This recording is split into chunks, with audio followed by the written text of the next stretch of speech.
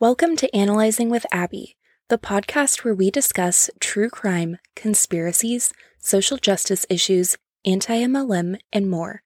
If any of these topics interest you, please subscribe and follow me on Instagram at Analyzing with Abby. Today, we'll be talking about the case of Gypsy Rose Blanchard. This case has a twist that no one could have seen coming. Gypsy was the victim of Munchausen by proxy.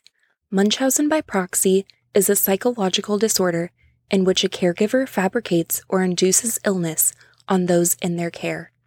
In this case, the abuse was brought onto Gypsy by her own mother. In order to understand this case best, we need to start at the beginning. Claudine, or Dee Dee Petrie, was 24 when she met 17-year-old Rod Blanchard. After dating for just 3 months, Dee Dee became pregnant. Although Rod was unsure about their relationship, they got married because he believed it was the right thing to do. However, he left after only 3 months of marriage. In July 1991, Dee Dee gave birth to Gypsy Rose Blanchard. Although Gypsy was born healthy, at just 3 months old, Dee Dee began making claims about Gypsy's health. She said that Gypsy was suffering from sleep apnea, and despite multiple tests showing no signs of the condition, Dee Dee remained convinced. When Gypsy was growing up, Dee Dee made a variety of claims about Gypsy's health, including that she required a feeding tube, had muscular dystrophy, a chromosomal disorder, hearing and vision problems, digestion issues, epilepsy, and leukemia. She also claimed that Gypsy had a limited mental capacity. When Rod was around, he never saw any signs of these conditions, but he trusted Dee Dee because she had previously worked in the medical field. When Gypsy was 7 or 8 years old, she was involved in a minor motorcycle accident. Despite only suffering an abrasion to the knee, Dee Dee said her injuries were much more severe, and from that point on, Gypsy was confined to a wheelchair. In 2005, Hurricane Katrina destroyed their home, and Dee Dee and Gypsy moved from New Orleans to Springfield, Missouri. They moved into a home built by Habitat for Humanity with special modifications to be wheelchair accessible. Dee Dee appeared to be a loving mother, and it appeared to everyone around them that the two had a sweet mother-daughter relationship. Gypsy even called her mother her best friend. When it came to Gypsy's medical conditions, she was often able to persuade doctors to give her any medications or operations that she claimed were necessary. If a doctor refused or asked too many questions, she would move on and find a different doctor. Some of the medications Gypsy was taking induced symptoms of other conditions doctors thought they were treating. Dee Dee put numbing cream on Gypsy's gums, making her drool excessively, and was able to convince a surgeon to remove her salivary glands. Eventually, Gypsy's teeth began to rot and were removed. All of Gypsy's medical records were destroyed in Hurricane Katrina, making it easier for Dee Dee to make claims without records to back them up. Doctors typically trust mothers to be the most reliable source when it comes to the health of their children. They are rarely trained to look out for syndromes such as Munchausen by proxy because it is so rare. Dee Dee took Gypsy to local hospitals over 100 times between 2005 and 2014. Gypsy had around 30 unnecessary surgeries in her life. Dee Dee instructed Gypsy not to speak to doctors, and if they spoke to her directly or asked questions, Dee Dee would step in and say that she was mentally handicapped and couldn't understand. One doctor noticed some inconsistencies when he spoke to a physician who had previously seen Gypsy. He became suspicious and made a report, but it was never followed up on. In 2009, an anonymous caller reported Dee Dee to social services, but after investigating, they concluded that Gypsy seemed genuinely happy, and the file was closed. Dee Dee had a lawyer draw up papers saying that Gypsy was mentally incompetent, so she knew even if she spoke up, no one would believe her. Unfortunately, many social workers are overworked and can be working on 20 to 30 cases at a time. The system as a whole failed Gypsy, but the social workers in this case are not necessarily at fault. Rod and Christy, Gypsy's father and stepmother, always wanted to be a part of Gypsy's life. but Dee Dee did her best to keep them away. She told Gypsy that her father didn't love her and wanted nothing to do with her. When they sent gifts for holidays or her birthday, Dee Dee would wrap them herself and give them to Gypsy and say that she had gotten them for her. Oftentimes, when they would plan to visit, Dee Dee would call at the last minute and cancel. Dee Dee did everything in her power to keep Gypsy unaware of as much as possible. Gypsy never completed any school past the 2nd grade because, according to Dee Dee, Gypsy's mental age never progressed beyond a 7 or 8-year-old. Gypsy slowly started attempting to stand up to her mother and question things. One of the events that led her to be suspicious was when she found papers in a safe that documented her real age. Dee Dee had always told Gypsy that she was several years younger than she really was. Dee Dee explained these documents away by telling Gypsy that it was just a typo. Dee Dee even told Rod not to mention Gypsy's age when he called to wish her a happy birthday, claiming it would upset Gypsy to know her real age. When Gypsy was a teenager, she created secret accounts online and socialized without Dee Dee's knowledge. In 2011, Gypsy made a plan to run away with a man she met online. He offered to let her live with him, and they met up at a sci-fi convention that Dee Dee brought Gypsy to.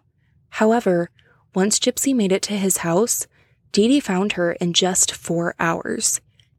She brought her back home and smashed her cell phone and computer and beat her with a coat hanger. In 2012, Gypsy joined a dating website by using her mother's computer after she had gone to sleep. On this site, she met a man named Nicholas Godejohn.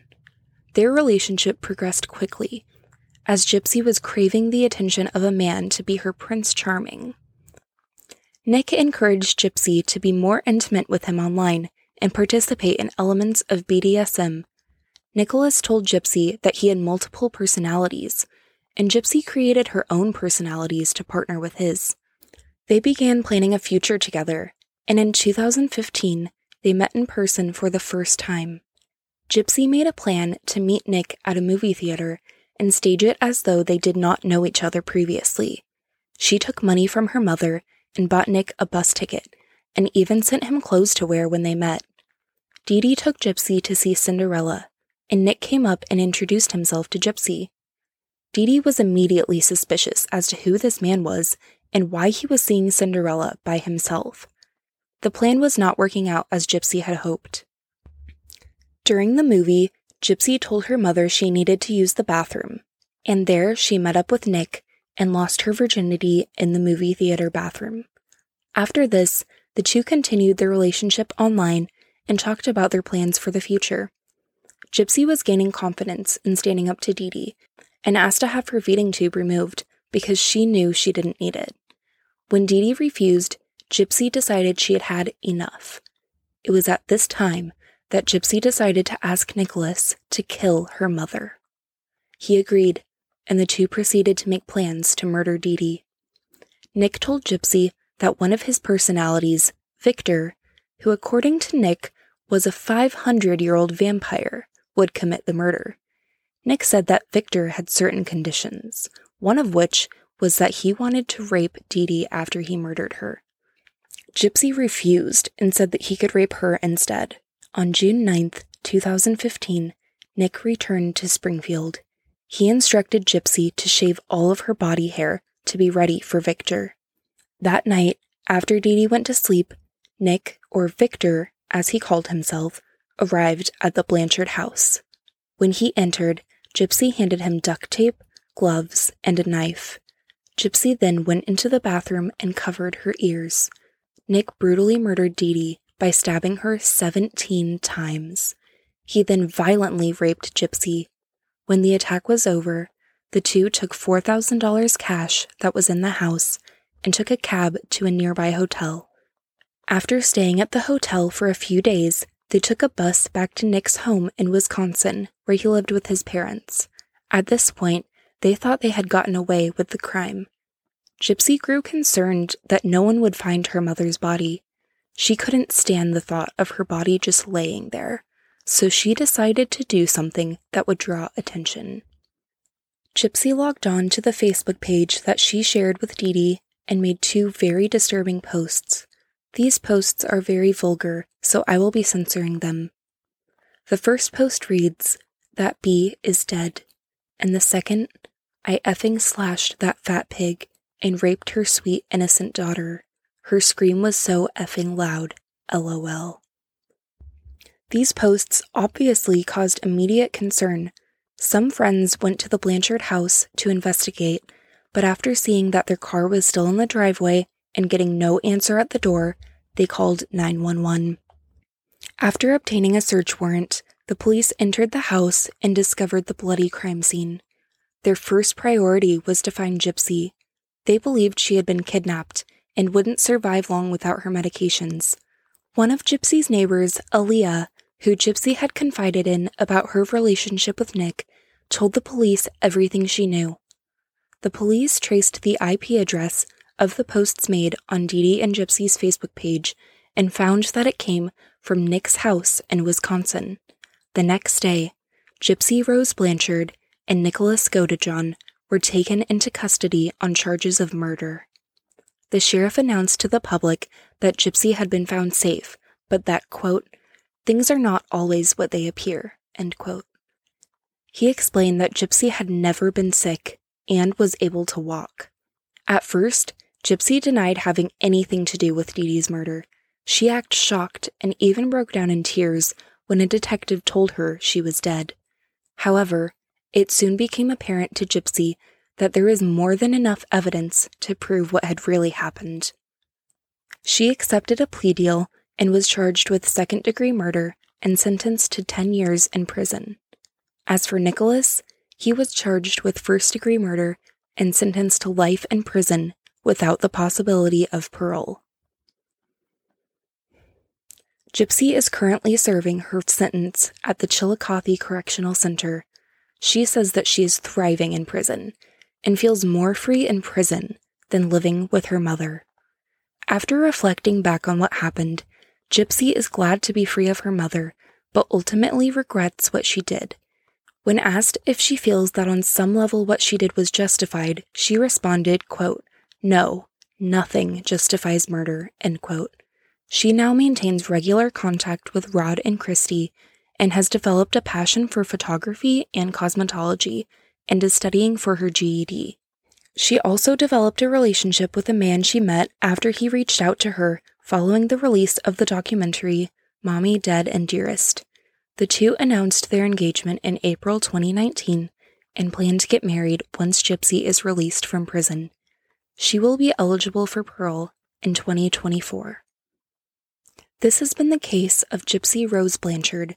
There is so much information on this case, and I wasn't able to include every detail in this podcast, so if you're curious, I encourage you to do your own research. Thank you so much for listening and analyzing with me today. If you enjoyed this episode, please don't forget to subscribe and leave a review, and I'll talk to you in the next one.